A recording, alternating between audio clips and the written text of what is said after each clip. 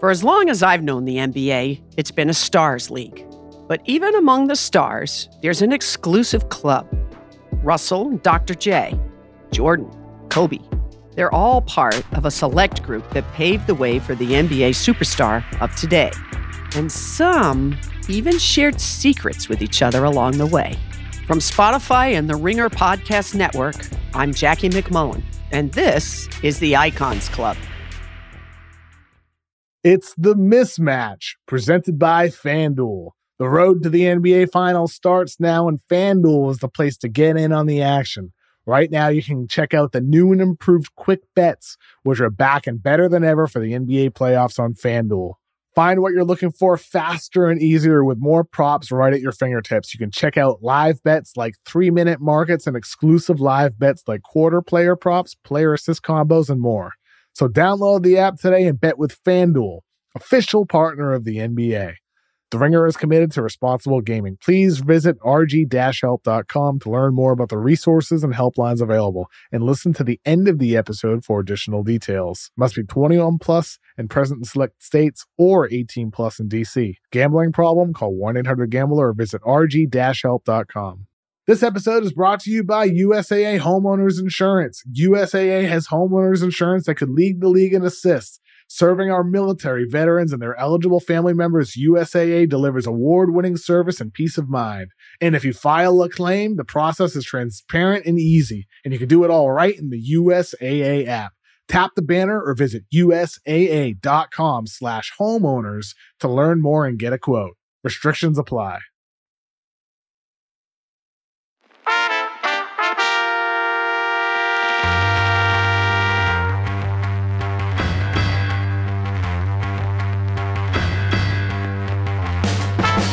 Welcome to The Mismatch. I'm Chris Vernon, and joining me as he does every Friday from TheRinger.com is Kevin O'Connor, a.k.a. Kevin O'Bomber, Kevin O'Candyland, Kevin O'Concert, Kevin O'Climber, Kevin O'Blazarian, Kevin O'Conflict, Kevin O'Cannabis, Kevin!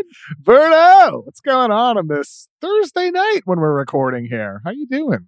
Well, we are recording late Thursday night, and I am sad to report to you, Kevin, my bracket is already destroyed.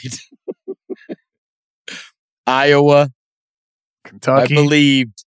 I believed in Iowa and Keegan Murray, and that was a bad call. Kentucky, I mean, I was looking for teams with pros. You know, people watch this NCAA tournament there's always a faction that have their own favorite team, of course. There's a lot of NBA fans and a lot of listeners of this pod that watch it to see the prospects. They look at your draft guide that goes up on The Ringer, which just dropped this week. Perfect timing, right before the NCAA tournament. At NBAdraft.theringer.com if you want to browse while listening to The Mismatch. There you go. And you can look at all those different players, and you can see a lot of them involved in the NCAA tournament this year. I was very, very happy about that. And if you're not paying attention to college basketball throughout the year, people use this as an opportunity to see these guys. And so I go out of my way to watch Chet Holmgren playing, and I go out of my way to watch David Roddy for Colorado State, who I see in some mock drafts. And I go out of, and John Hollinger mentioned on the podcast with us earlier this week. And the list goes on and on and on of guys that then you seek out to watch. And also in picking a bracket, in the end, I know that typically the talent wins out. There have been some weird teams in college basketball history, like the Shabazz Napier team wasn't loaded with pros, but that was kind of like the early 2000s Pistons, that won. It's like, yeah, okay, they didn't have a bona fide first ballot Hall of Famer superstar and they won a title, but generally you need that guy. And same thing goes to college basketball. You usually got 2 or 3 at minimum pros, like guys that play in the NBA, even that Virginia team. It's like 2 or 3 pros. You could go back to even like that North Carolina team that wasn't that good, the Joe Barry team with Luke May, like they had, Theo Pinson, who's played in the NBA, and Tony Bradley, who's played in the NBA. They had 2 or 3 on there. And so I try to just find the teams that have a bunch of talent to go forward, which leads me to Kentucky. Oh, my God. A Coach Cal coach team losing early in the tournament again, failing to have any type of offense against the zone. Couldn't do anything. Up 8, 3 minutes to go. Up 8, 3 minutes to go in the game. And they lose to St. Peter's, which this is why we love the NCAA tournament. I've never heard of the St. Peter's Peacocks in my life. And then and then you fall in love with the coach after the game. Right? Oh, he's great. Yeah. What was that quote? Holloway, right? Yeah, Holloway. So after the game, he was asked, "Do you ever get nervous?" And he's like, "Nah, for what? It's basketball." It was just a great quote. The way he delivered it. St. Peter's was awesome down the stretch of that game. And Kentucky, man, like Wheeler couldn't throw an entry pass to the post. Ty Washington, the whole game just seemed off. And he was the guy that's been kind of keeping them calm, running their offense the whole year. And he wasn't getting touches down the stretch. It was just a really strange day of college basketball. But that was a strange game, especially. It was. And that can hurt draft stock just because you're not under the bright lights anymore. And a lot of other guys are. And you underwhelmed when it mattered most. I'll tell you this, man, I take old Oscar. Holy moly. Kevin, that dude is a beast. I don't know what he projects as in the NBA, but I'll tell you this, he's going to grab rebounds against anybody. I mean, he had like 4 guys on him. I think he ended with 30 and 17 or something like that on a team that doesn't even know what the hell they're doing. He had 30 points, 16 rebounds, 8 of 12 free throws, 11 of 16 from the field, 2 steals, 2 blocks, 2 assists. Yeah, he was a absolute monster. Give me that guy was in like a good culture with some good coaches, and I take him and I just figure it out. Because he's got the motor and he is downright dominant, man, at times. You know what he reminds me of, like in terms of college prospects, and this, like it's another Kentucky player, but Jared Vanderbilt was also an absurd rebounder at the same school, and he's having a historic rebounding season at the same school, and Vanderbilt had some of the similar questions about him entering the NBA, and yet he's an important player on a pretty good team, at certain points this season. So, I mean, with Jared Vanderbilt, there is a road to success for a guy like Oscar. Well, and rebounding translates, Kevin. It translates. The guy he's got a gift. He has a gift for rebounding the basketball. And he's got to be better defending against wings, guards. In today's NBA, like being able to defend on the outside is of the utmost importance. But I mean, but he's not athletically deficient. No, he's you know not. What I'm saying? How many guys have we talked about in the past? Like, even when I don't know who's a super versatile big man defender. Bam Adebayo. Bam, another Kentucky guy. Bam, who was not this good there. Exactly. But he became it. Yep. He became it through his training, improving his athleticism. Everything, all that goes into strength and conditioning in the NBA is on another level from what anywhere else in the world does, any other league. So if you're in the right situation, yes, you can improve. And so maybe, he's got a shot. I didn't have him in my top 30 in the first edition of the draft guide we released. We'll see if he ends it up there. But I'm roughly on my board. He's like in high 30s right now, but we'll see. That could change. He'll be in the first round. Would be my prediction. It's still so early, man. Like rankings, he'll be in the first round. Rankings at this point. Look, they just got knocked out by St. Peter's, and I walked away being like, "Damn, this guy goes." But too bad for two. It sucks from an NBA perspective when NBA prospects get knocked out early. But upsets Bam. Are fun. You bring up Bam.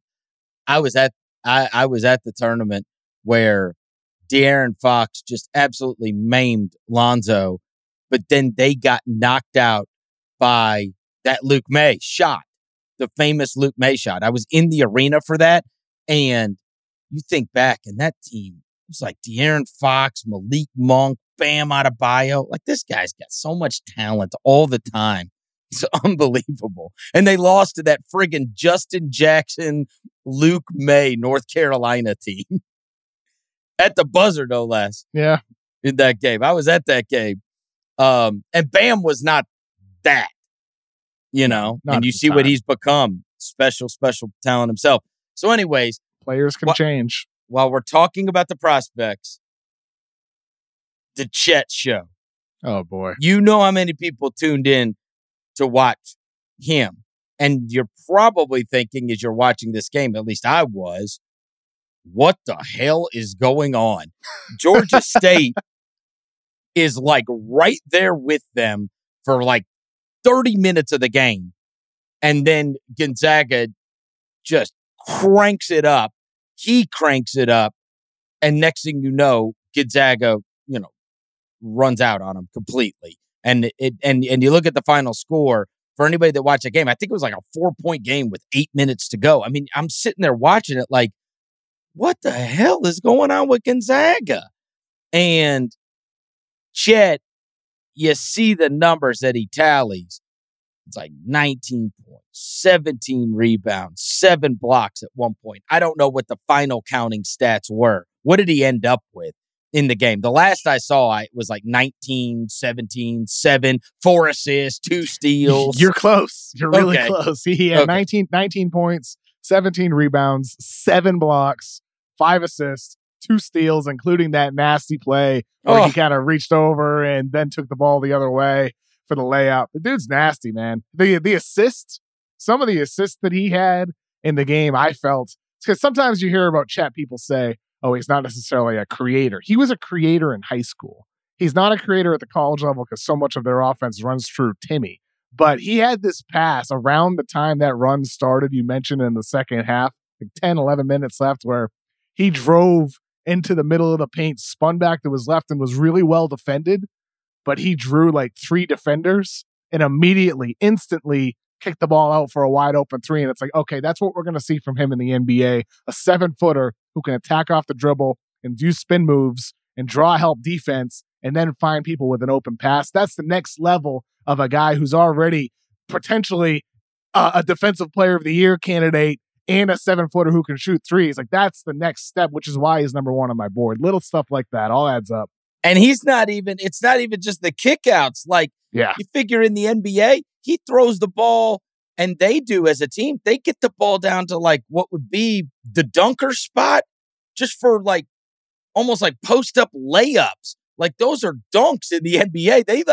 They should call it the layup spot for Gonzaga because they just get it along that baseline, and then they get great position and end up laying it in. Man, he is so damn good in the open floor for his size. He really is.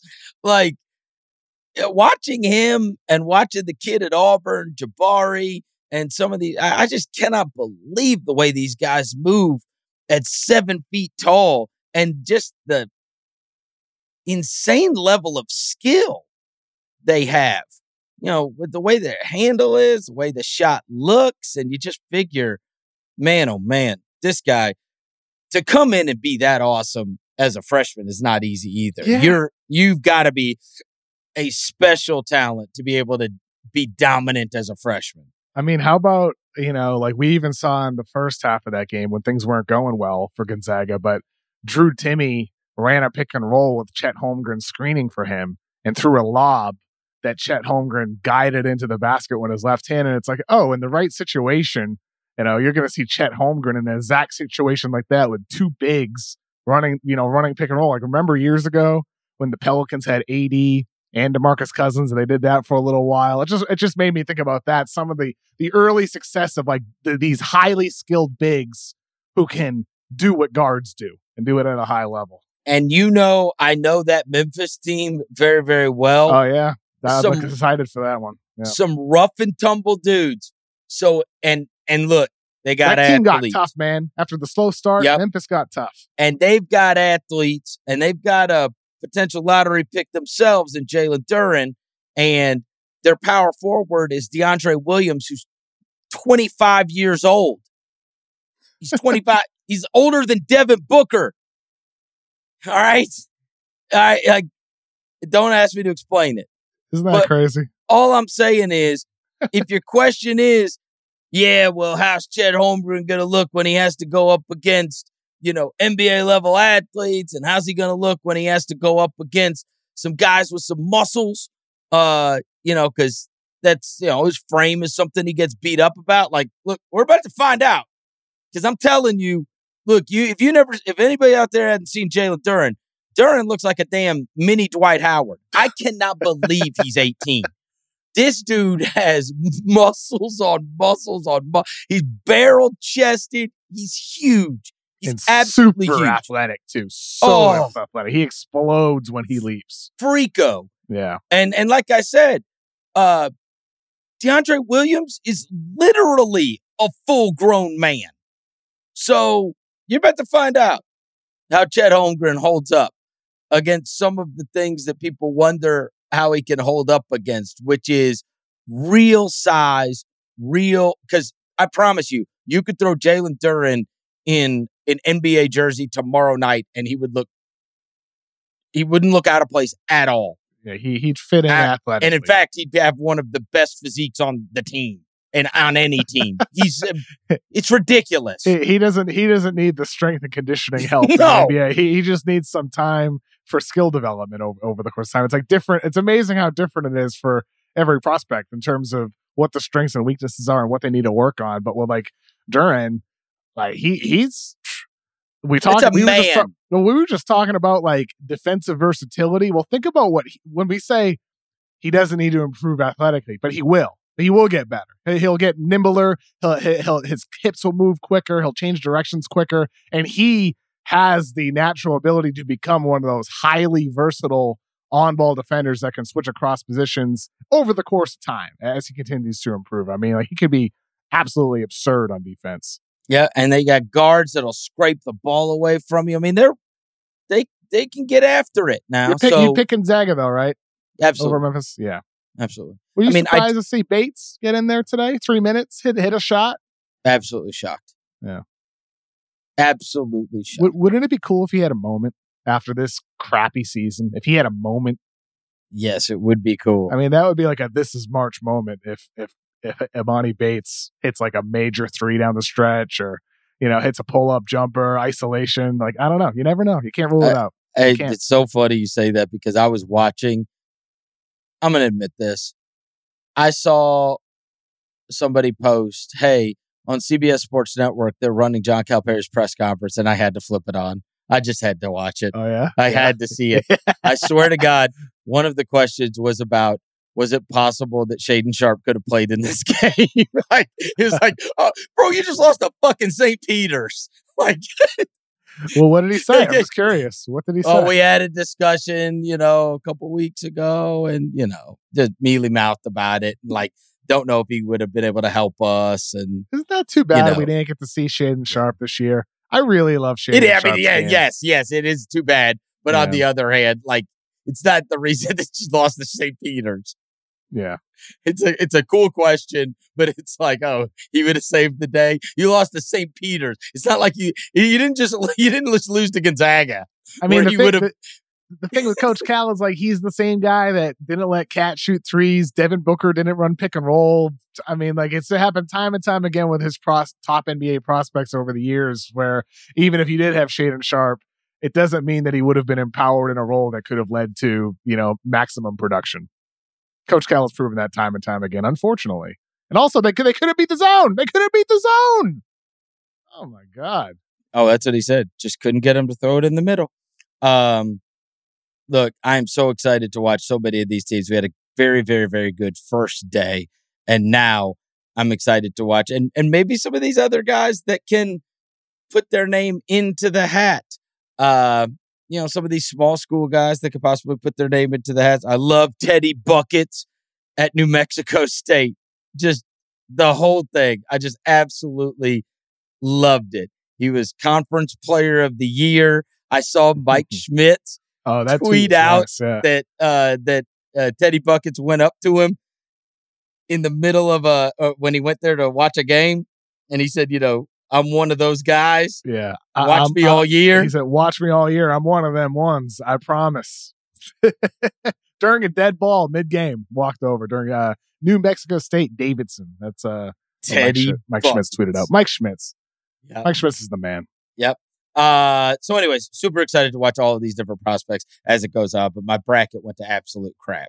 I think everybody's did. Who's didn't? Unless like Roger Sherman tweeted out earlier, unless you pick the mascots, good luck to you. Peacocks. Yeah. Spiders. Richmond. Spiders too, exactly, yeah. That was a pretty good one too. Today's episode of The Mismatch is brought to you by Hulu Plus Live TV. Looking for a better way to watch live TV? Stream your favorite sports and shows over 95 live channels with Hulu Plus Live TV. Get access to Hulu's entire streaming library, Disney Plus and ESPN Plus, all in one plan. Start your free trial of Hulu Plus Live TV today. Live TV plan required. Restrictions apply. Offer valid for new and eligible returning subscribers only. Access content from each service separately. Learn more at hulu.com. There's only one NBA game, and poor Sadiq Bey.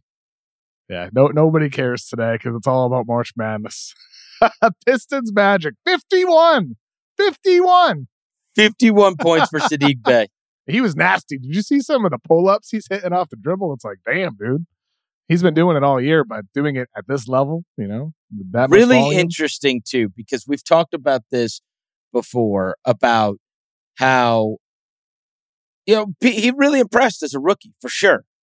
And sometimes there is that lull that goes on because you only get to take the league by surprise one time through. And so you do it the one time, and then the next time I always talk about where your name is on the chalkboard. And you're an afterthought.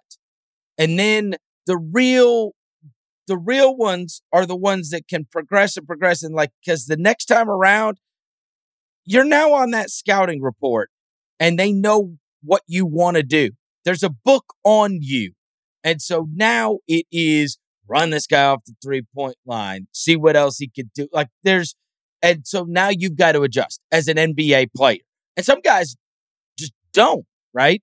Some guys, their best years are their rookie years. That's not nearly as uncommon as you would think, that your first time through is actually when you find a lot of success, because as time goes on, the NBA gets a book on you, and then that's what weeds them out. That's the guys that are going to have long careers and the guys that are going to be something more than maybe even what they appeared to be in their rookie years. And let me tell you something about Sadiq Bey. I saw him in person earlier this year, and he was one of those this year that, I've referenced many times to you, Kev, about seeing guys in person, and there's some guys that you're shocked when you end up getting around them. That dude is big. Yeah, he's big. Very tall. Big. Wide guy. frame. Big wide shoulders. Yeah. He is so, I guess I just had in my mind, wing player, tall, maybe a little lanky. He is a big dude. And it was shocking to me when I walked up on him. I don't know. I guess my perception versus what he actually looks like when you see him in person. Got big muscles. I mean, the guy's big, man. Sadiq Bey. He's skilled too, man. Yes. It's crazy. Yes, he's a bucket. Crazy. He's out of Villanova, projected as a safe bet to be a 3-and-D guy. Yeah. And you see a little bit of flashes off the dribble at Nova. But to see what he's turned into in such a short amount of time in the NBA, it's really a testament to the amount of work that he's put in as a player to get so much better off the bounce, where he's hitting step-back three-pointers against a really good rookie defender in Franz Wagner, and he's hitting turnarounds from the post on the left block, and he's hitting screens, running hard to his right, it's shooting right off the catch. It's like the amount of skill level that he has with these the diversity and the amount of shots that he can take is so wide. And for Detroit, look, man, this season, they're not a good team. They're not, but it's exciting now because they got two things to really get excited about. Exactly. You might have had some misses or some worries, in terms of your youth. Like Killian Hayes has not worked out so far. Other guys have not. But you get Sadiq Bey, who looks like potentially one of the league's better 3-and-D guys because he's more than a 3-and-D guy. And then you get Cade Cunningham, who already runs the offense like a 7-year NBA veteran in terms of the control and the command he has in the pick and roll. So with those two guys, and even though right now you're 1.5 games back from Houston and Orlando for the top lottery odds, you're still at 14% with them for the number 1 pick. You still are at 52% for the top 4. You're just not in that 1 slot, and you get a heck of a lot to feel good about too on top of that. Yeah, especially because what you want to do is compile a bunch of guys that are kind of in the same age range, same trajectory. And then you can fill in the gaps around them. But you got at least 2, and then you hope that either one of these other young guys that you really, progresses that you really want to believe in. But in terms of putting a core together, like, okay, here's guys, and there's at least 2 absolutes that can be part of your young core to build out around. And they should have kept Bruce Brown. They should have. Now that I think about it, there's been another guy that could have fit with this. Because they actually did hit that one in the draft. Yeah, but they weren't using him the way Brooklyn uses I get it, him. but Brooklyn with the guard screening. Like it's so much different than what he was being asked to do in Detroit. I like, if anything, I with Detroit, it was sort of just not a basketball fit or just a misevaluation in terms of imagining what his role could be. But for Bruce Brown to be what he is, it requires having Kyrie Irving and Kevin Durant. Maybe so. That's what empowers him to be the guard screener that he is. But maybe he'd be pretty good with Cunningham and Bey now. That's all I'm saying. Yeah. But maybe they don't use him that way, and it's just you maximize Bruce Brown what he's doing now. I think the reason why I say that about Brown is just because I guys like him, it's so much situation and opportunity. He's a role player.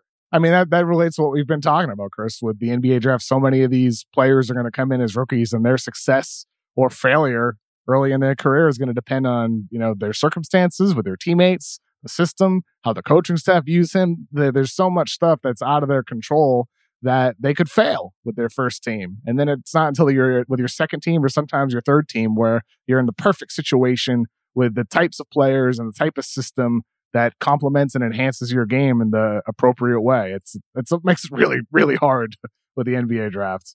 Kevin, since we last spoke, there was a monster injury in the NBA, and that was Steph Curry, which just happened on Wednesday night.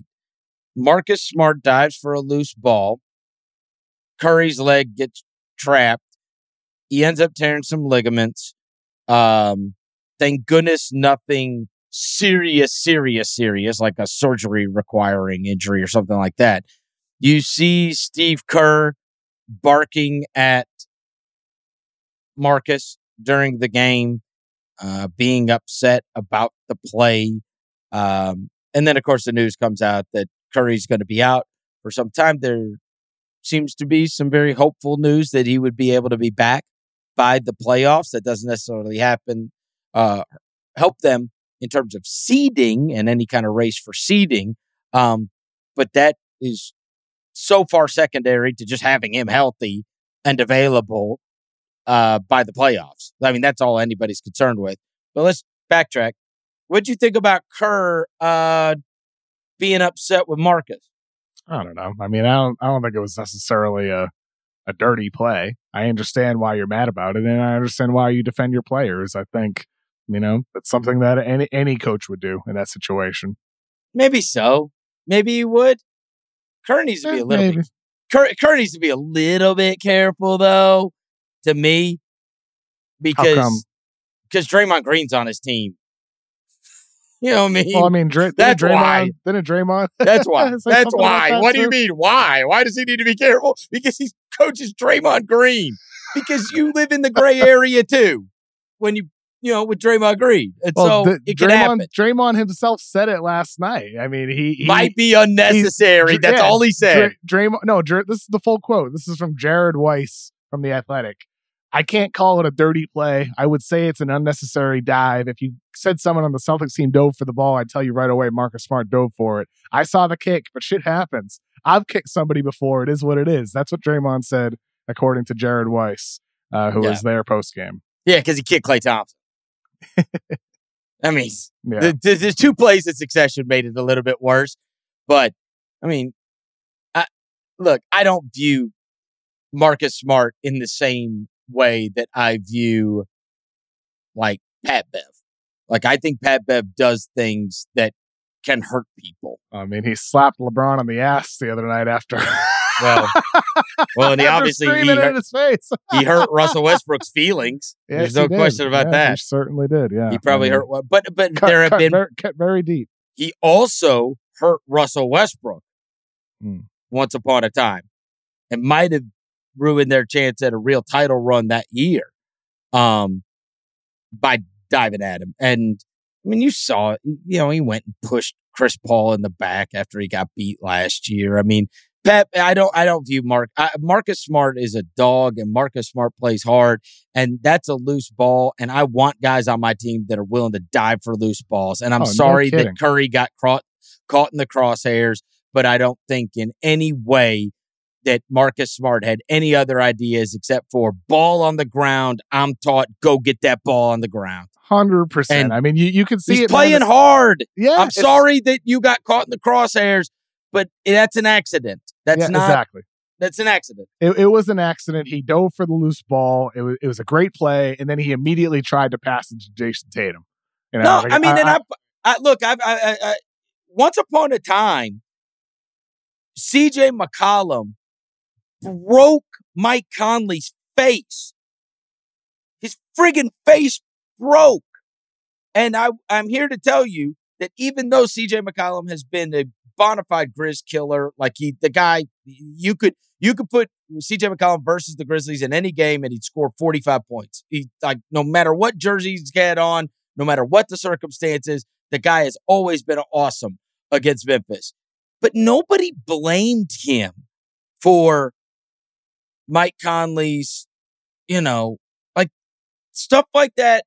It sucks. It happens. It was so wildly, obviously unintentional. And that's kind of how I viewed the Smart thing last night. It sucks, man.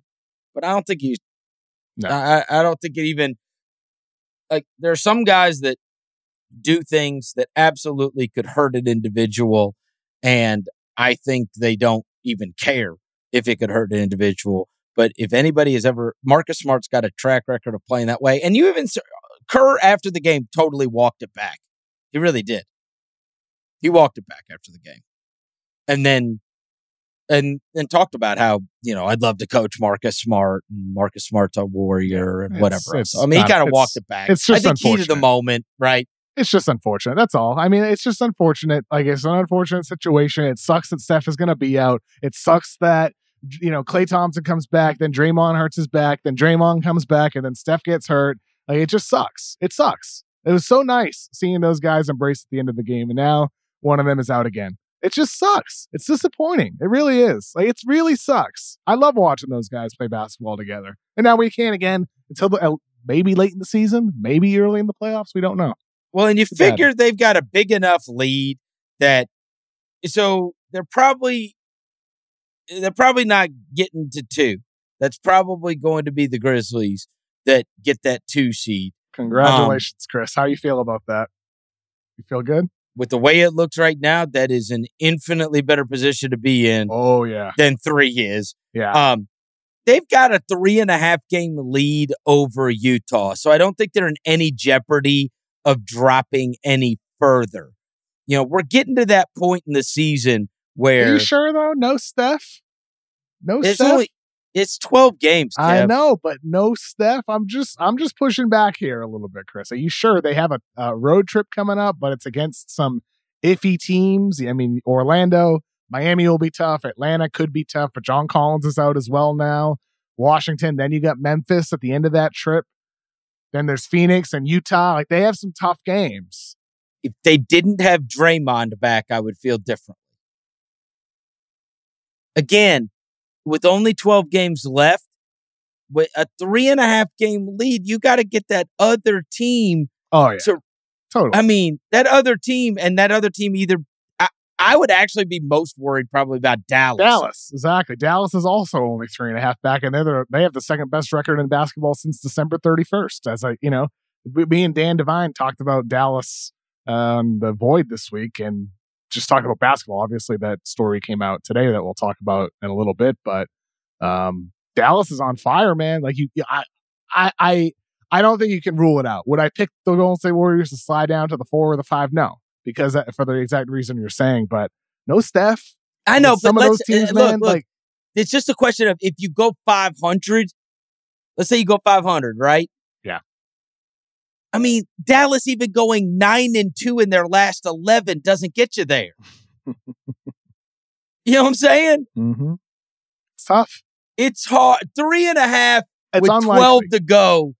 You really got a crater. And the other team has to, not lose at all, for that to get flipped. So I think they're pretty safe. But the question is, who knows what happens with that 6 seed? Because, you've got Utah, you've got Dallas. They're both 1.5 up on Denver, but Denver's only 1.5 up on Minnesota. And obviously, if you're Golden State, I guess what you'd be rooting for is for Minnesota to play, 2 games better than Denver the rest of the way and flip that. Next thing you know, Denver's a 7 seed, and now Memphis has got the booby prize. Yeah, I mean, that's when it can't. Minnesota could, if Minnesota flipped it and somehow played 2 games better than Denver down the stretch here, which isn't. They're 9-1 in their last 10. They've been cracking. So that would be the damnedest thing, is if, you're Memphis, you celebrate getting 2, and oh God, Minnesota flipped Denver, and now Denver's the friggin' 7 seed. Wouldn't it be better if you compete all year to get the 2 seed, then you get to choose your first round opponent? Wouldn't that be so much better? Instead of worrying about this bullshit straddling in the standings, I don't know. You give me the choice. I don't want to get into it again, but just give me the choice. Well, but then it takes away all of that fun. It takes away all of that. In some ways, because I disagree. Because then you still have the 6-7 race. You still have the teams that are fighting. Why would I care about that? I don't even know who's playing. Because if you're Denver, you want to still hold on to the 6 seed, because if you're in the 7 seed, then you need to win in the play-in tournament. You want the 6 seed because then you avoid the play-in tournament. That's going to get me excited about these games every night. Who's playing for the 6 seed? Yeah, why wouldn't it? Because they avoid the play-in. But they can still get chosen. Yeah, they still could. I still don't know who their opponent is. The reason I like looking at the seeds is because I like seeing who would play who, dependent upon the way it shakes out. I mean, I've never liked that personally, but don't? No, I've never been a big fan. No, I haven't. I've never my whole life. I've always just been kind of annoyed by teams purposely losing games just because of seeding. Yeah, it's just I don't know. I'd rather the other way.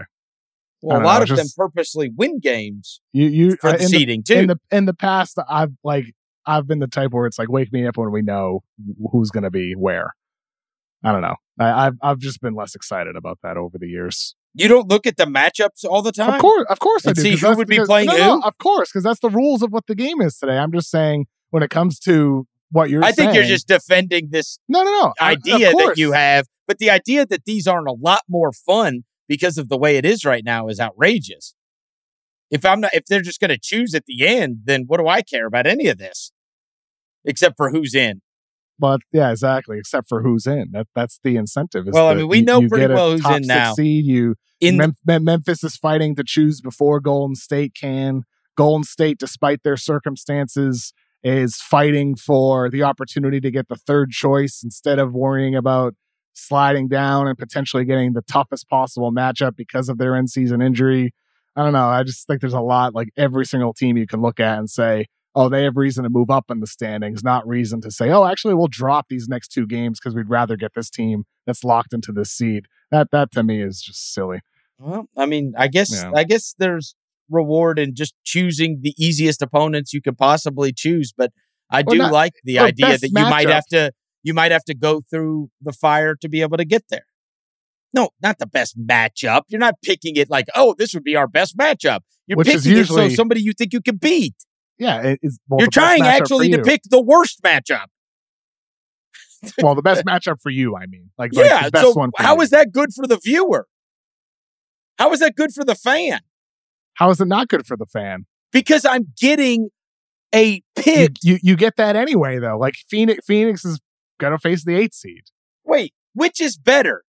Me watching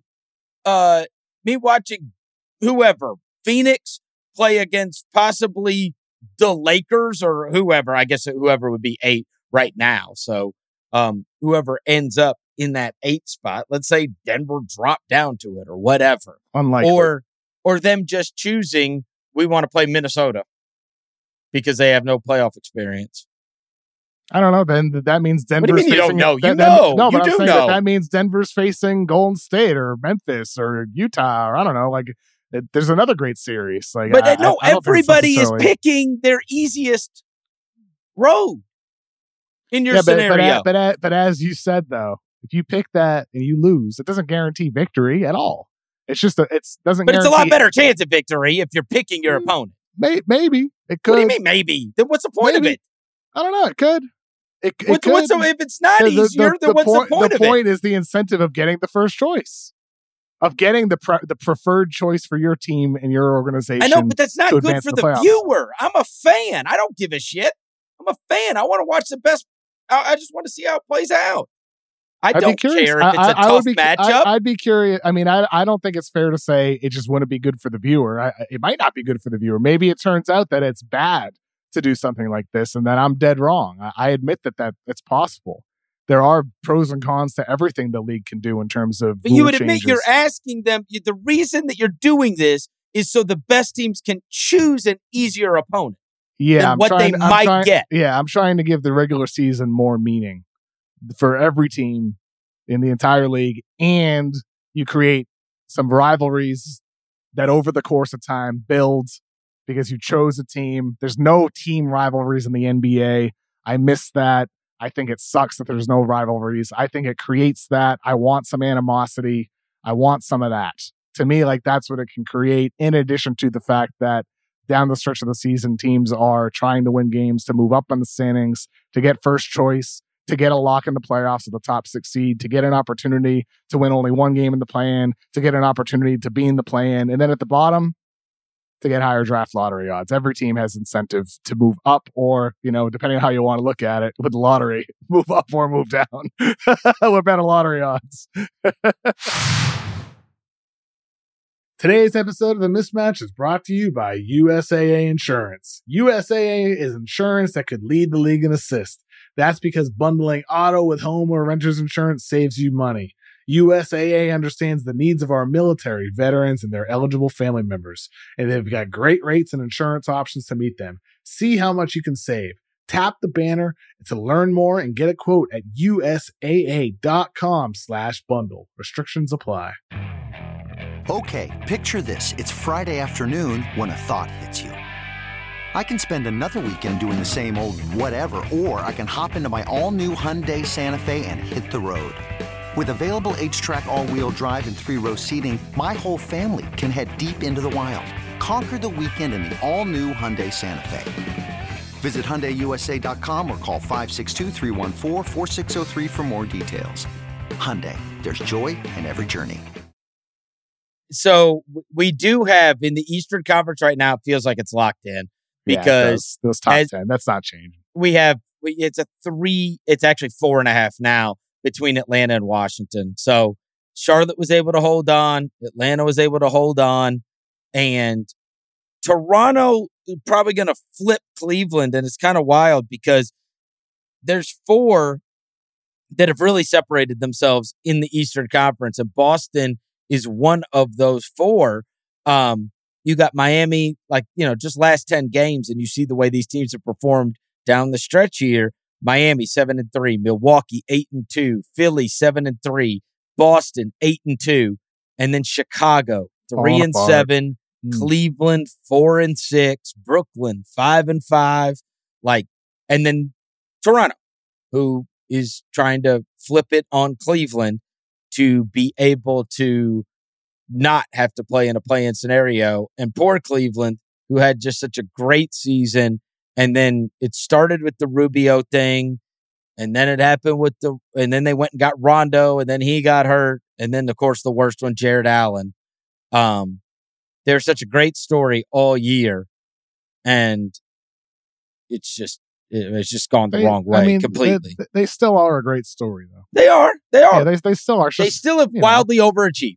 For sure. And the development of Darius Garland, Evan Mobley, doing everything he's done on both ends of the court as a rookie. Kevin Love, resurgence. Isaac Okoro having, figuring out a role in this team and excelling.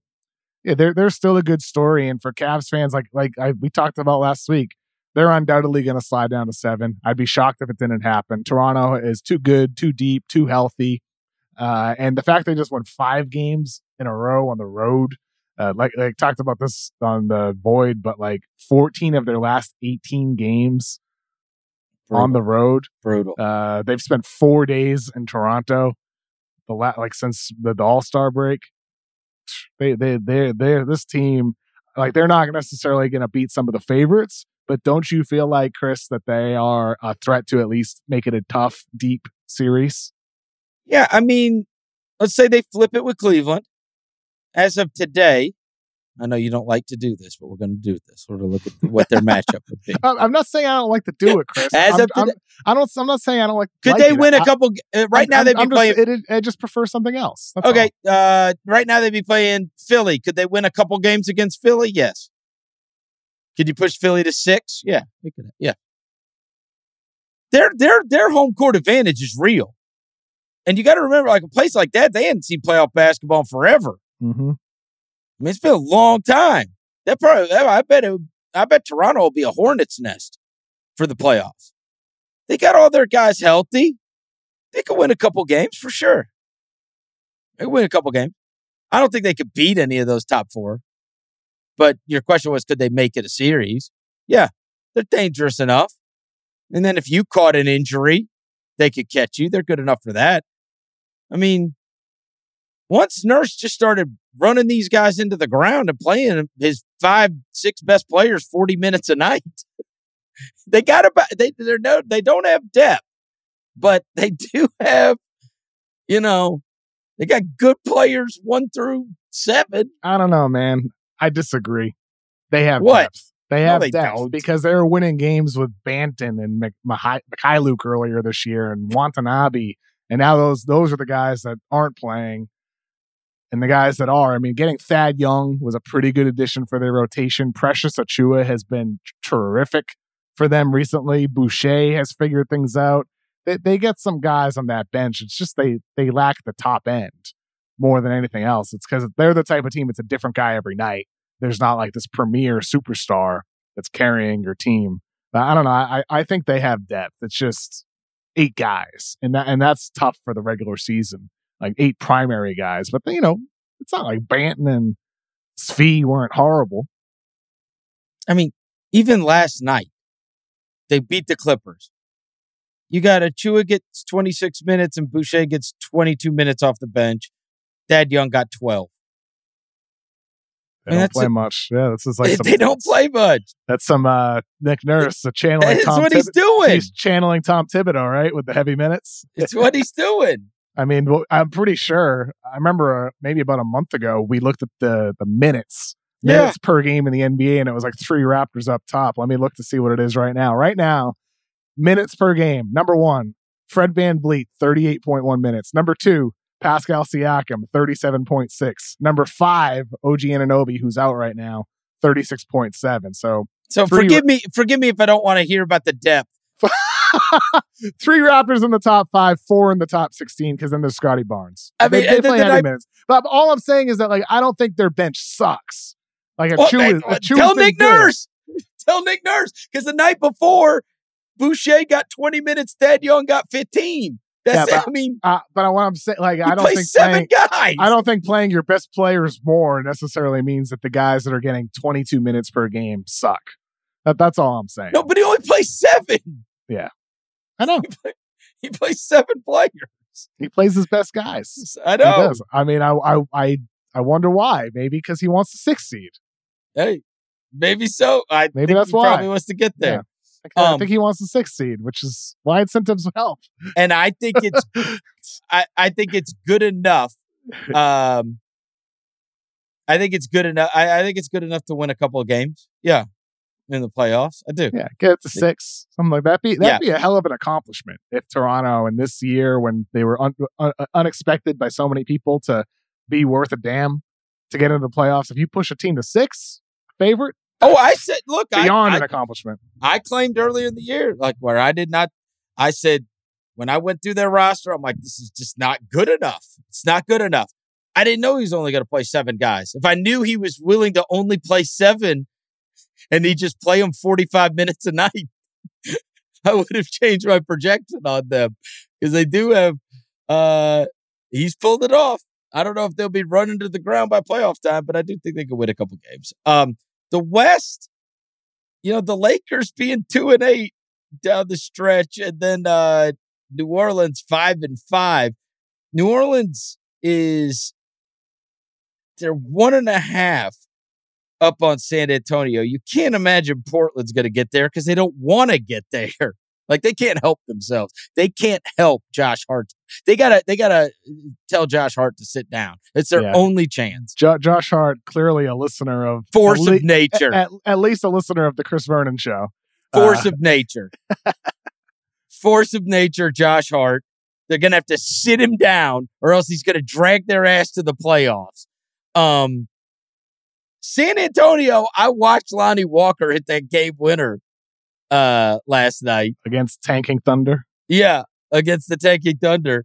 They're 1.5 back from New Orleans, and I guess it, at least it's putting some pressure on New Orleans, and San Antonio is not going to quit playing. So yeah, I mean, Popovich wants to extend his lead as the most wins all time for an NBA head coach. A big congratulations to him. We're about a week late, but that's okay.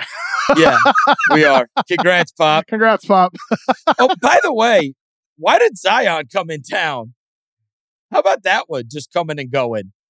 Did he just come in because they were releasing his shoe and they needed to be able to have photos of him? Oh, like all the photos of him, like with the dogs and all that. And we just haven't heard anything about it since. Yeah, I don't know. It's just, the whole damn thing is so bizarre. It is strange. Like, he finally came back in town, and I was like, oh, shit, here we go. Mm-hmm. He's going to play basketball. Yeah, nope. He still could. He's not going to play basketball. He could. Every time I see a picture of him, he's like standing on the court in a baggy warm-up shooting a free throw. Or he's at a restaurant. Did you see, I know it's Skip Bayless, but Skip Bayless has been on point with everything regarding Kawhi Leonard. And what Skip Bayless said in passing this week, in context of talking about Ben Simmons, out of nowhere, Skip says, I've been hearing Kawhi Leonard has been playing 1-on-1, 2-on-2, 3-on-3, 4-on-4s, even been doing some 5-on-5s. Skip Bayless reported that this week. And Skip Bayless has been on top of everything with the Kawhi injury, where Kawhi's going, what's next for Kawhi Leonard. He's the only one in sports media, really. He really does. Way ahead of the Kawhi stuff. And I've been saying for months now, don't rule out Kawhi Leonard and Paul George returning late in the season. And I feel like... Yeah, it would not stun me if, in this weird world we live in, somebody in Kawhi's circle loved Skip Bayless because he defended Uncle him. Dennis. He was a huge Spurs fan. It. Uncle Dennis, I guarantee you. I guarantee it. Like, I actually believe Skip does talk to somebody that would know about Kawhi. No doubt about it. 100%. No doubt about it. He clearly has a source. He clearly has. Incredibly close to Kawhi Leonard, if not Kawhi himself. And like maybe it's Kawhi who loves watching Skip Bayless. What if Kawhi loved like watching Stephen A. and Skip growing, like when he was younger in his career? You never know. Like, what if he loves Skip? And I'm telling you though, you can't rule out the potential. You talk about that 2 seed. Again, talking choice here. If you know Kawhi Leonard and Paul George aren't coming back, nobody wants to face that team, dude. You do not want to face the Clippers with those guys. Face them. Hey, the West could get loaded pretty quickly. You mentioned him in passing. All those guys come back. You mentioned him in passing. What about the Ben Simmons thing? Like, I guess he really does have a hurt back. Yeah, we'll see what happens. Said he got a shot? Yeah, I know, an epidural shot. We'll see. But that's not a kid's game. No, that's an anti-inflammatory. Yeah. Mm-hmm. So what they give you when you're in labor. Mm-hmm. Supposed to help you. You think he's having a baby? Maybe. Never know. Could be. Stop. Go for the natural birth, Ben. But I don't know. I didn't. I was a C-section baby. How about you, Chris? I was not. Oh, you weren't? Okay. No, I was dropped on my head. I get. Mom shot me against the wall.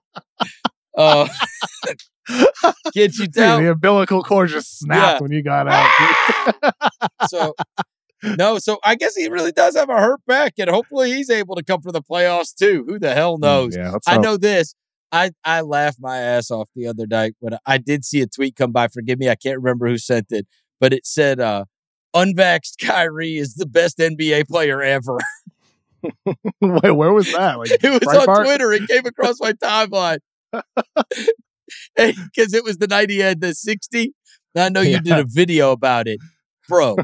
That was some like superhero stuff. Oh, it was incredible, wasn't it? Did you like my video? Insanity. Did you like my video that I did? Yeah. Yeah, I thought I'd liked it too. The reaction video. People can check that out on my Twitter because I didn't watch that game live, Chris. So I watched all 60 of Kyrie's, made points and made baskets from a 60-point game live on camera. It was so fun. I had a great time. It was amazing. I started getting texts in the first half. Oh, yeah? When he was like at 34, 35. And then, of course, he had like 42 by halftime, I think it was. Yeah. And then it's like, oh, boy, are we on 81 watch? And, of course, he got pulled. He had 8 minutes to go. He might could have gone for it. If that game was close, he was doing anything he wanted on the basketball court. Transition. He could have at least gotten to 70. Maybe not 81, but he could have at least gotten to 70. No doubt about it. He had 8 minutes and 32 seconds left when he got to 60. And the last thing before we get out of here, this is not a comfortable story to talk about. There's a very public legal spat going on between Mark Cuban and Donnie Nelson. Donnie Nelson, who was in the front office for basketball ops for decades, with the Mavs. He was, when you thought about the Mavs and their hierarchy, he's the basketball guy, right? And of course, we had all those stories that came out about the Rick Carlisle and Bob Voulgaris and Donnie Nelson and all these, like all the infighting and all the toxicity that was going on in Dallas. And then, they cleaned house, and they brought in a new regime. And then it drops that Donnie Nelson's got a lawsuit against Mark Cuban. And my first reaction as I saw this lawsuit against Mark Cuban was, oh boy, this is about to get bad. And that's even before I read it. The reason I thought it's going to get bad is because when I talk to people that I know in Dallas that have covered this situation, one of the things about that whole fallout was if there is like the bad ill will between these two parties, it could get really bad. Like I had been told that before this ever happened. And so then when it happens, I'm thinking to myself, oh, because like evidently Donnie clearly did not have good feelings walking out the door, but everybody was just going to kind of go on with their lives. And now it appears they're not just going to go on with their lives. And the reason that it seemed like it could get bad was because if there's two guys in the world that know everything about each other, that have all the dirt on each other, it's Donnie Nelson and it's Mark Cuban. And this is like two superpowers pointing their nuclear weapons at each other. And that's how that felt when I saw the first release. For those that don't know, Donnie Nelson is suing Mark Cuban, the Mavs. And in the lawsuit, one of the things that it claims is that his nephew was the victim of sexual assault by Mark Cuban's right-hand man. Mavericks chief of staff Jason Luton. Yeah. How do you pronounce his last name? Luton. Luton. Okay. Yeah. Jason Luton. So, look. And also it alleges that Mark Cuban offered a $52 million settlement to Nelson to withdraw the wrongful termination, and he wanted them to sign an NDA as well. That's what is alleged. And Donnie Nelson says, this is what happened. Mark Cuban says, this is totally false. And the Dallas Mavericks have come out with their own statement. And I think that people are bracing for a Mark Cuban statement, which may be out by the time that this pod drops. So there may have been already a real advancement in the story by the time you hear this podcast. But one of the things that was very, okay, look, anybody can read this stuff. I think it was Don Vanatta, right? That wrote it for ESPN. I believe so, yeah. I guess he just had all the Jerry Jones stuff too. So he's got this whole story. That story about the right-hand man of Cuban and the nephew and this stuff, it mentions in that story that Luton is a gay man. From what I was told, that has never been known until tonight. When Donnie Nelson put that, he was not out of the closet, as it were. That has never been common knowledge. And so when we're talking about like nuclear weapons being pointed at each other and stuff like that, like this is Cuban's right-hand man. And so like this story comes out and it even mentions that in the article. And that has never been, I mean, for people that even cover the Mavs or around the Mavs, he has not been, that has never been revealed, or that has not been, that hasn't been, he hasn't chosen to make that a public, his sexuality a public matter. And so that's when you know this thing is like, again, we have no idea what happened. We have no idea. But Mark Cuban, if he says that this is all a lie, which he has. Yeah. He said this is all a lie. And this is somebody trying to, right, napalm everything. You know? He's mad. He's mad he got fired. He's mad the way it went out. He hates this guy who's my right-hand man who helps run all of my businesses. And he's trying to burn everything to the ground. And he's coming up with this story about him, you know, because he knows that this is going to get printed and these accusations are just all false. And this is like extortion. This is extortion. That's what I bet he's going to say. That's what I'll bet. that Cuban will say that. Yeah. Like sometime That's what maybe Friday or next week. Because you can't say like somebody's lying about all this shit. You can't. You can't say he was very forceful. You see the statement? It's very forceful. This is a lie. Yeah, he didn't take part in this investigation. He's trying to recoup this money. Well, I mean, that's why like this thing is only at the beginning here. And as you said, it's going to get worse. Because not only that, like in 2018, of course, the Sports Illustrated story about, the misogyny, sexual behavior in the front office and everything that transpired after that. This is once again another sign of an incredibly dysfunctional organization, at least during a certain period of time. I mean, like we don't know all the details. We're just learning of the story. But this is another sign where it's also possible Cuban is digging his heels in here. And that's why he's coming out so forcefully, because otherwise he could be in trouble. Well, that's what struck me is for you to come out and say, you're lying.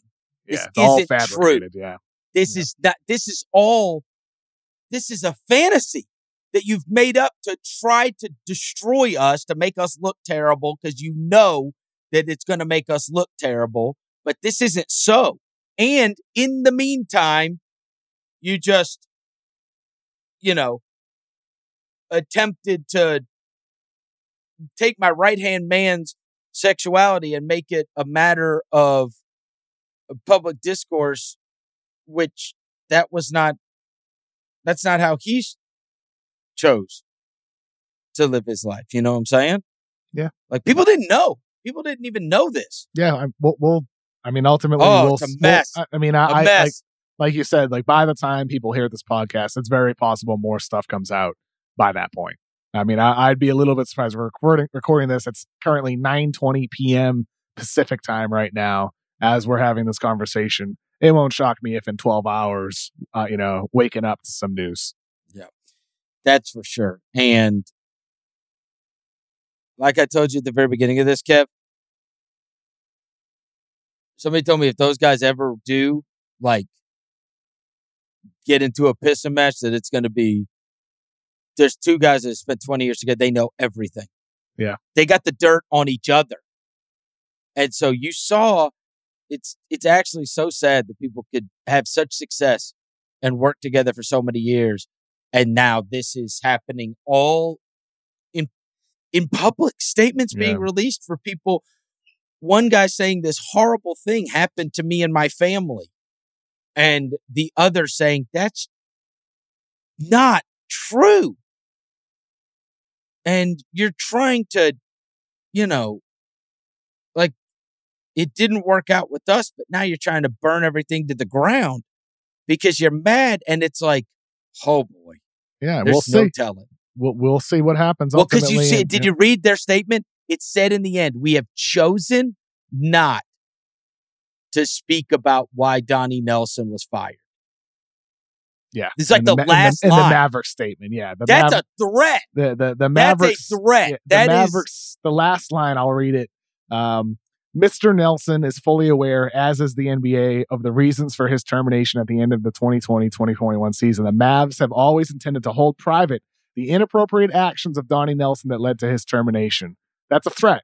You're right. It's 100% a threat. And, it's a response to what was in the complaint by the Nelson side, where they said Cuban will be held to account for his lip service and false public persona and repeatedly ignoring and repeatedly covering up high-level executive sexual harassment and discrimination against Mavericks employees. Both, like, this is just getting started.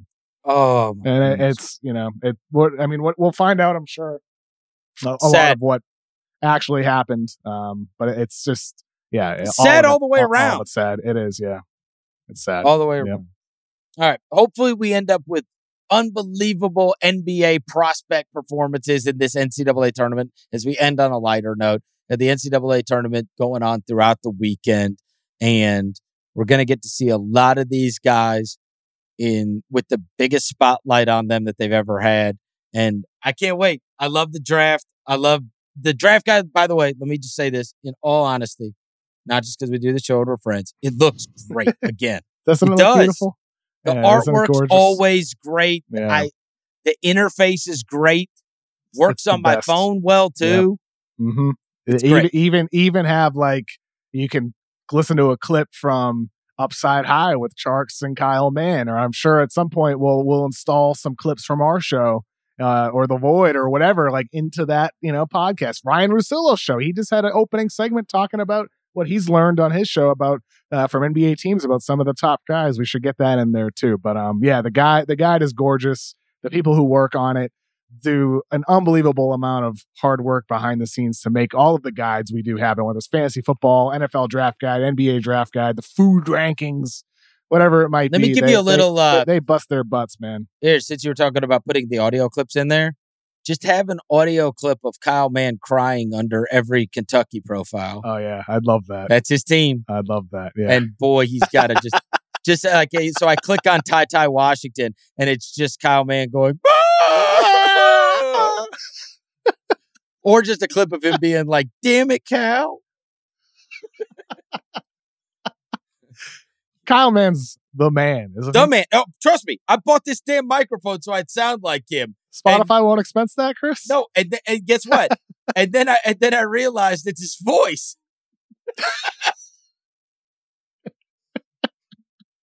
I thought it was the microphone. Kyle's got a great voice, doesn't he? He does. I said, what kind of microphone setup you got? He sent me the whole thing. I bought the thing. I went back and listened to it. I sound like the same idiot. I was like, shit. I thought it was that you had an awesome mic. Well, last year, talking to Chris Ryan about like pod stuff, I was like, I think Kyle Mann can host. He's doing great with Sharks, man. I'm glad we kind of split up Ringer NBAU because Kyle and Sharks, they kill it together. Kyle's such a good host. Sharks is so smart. I love listening to those guys. I don't listen to a ton of pods. I always try to check in on Upside High. It's going to do it for our show. We'll be back on Tuesday. Thank you to our executive producer, Jesse Lopez, as always. And we will talk to you next week. Have a good one, everybody. And apologies to Murray State for their exciting overtime victory over the San Francisco Dons, another great college team, man. Congrats to John Morant for the victory.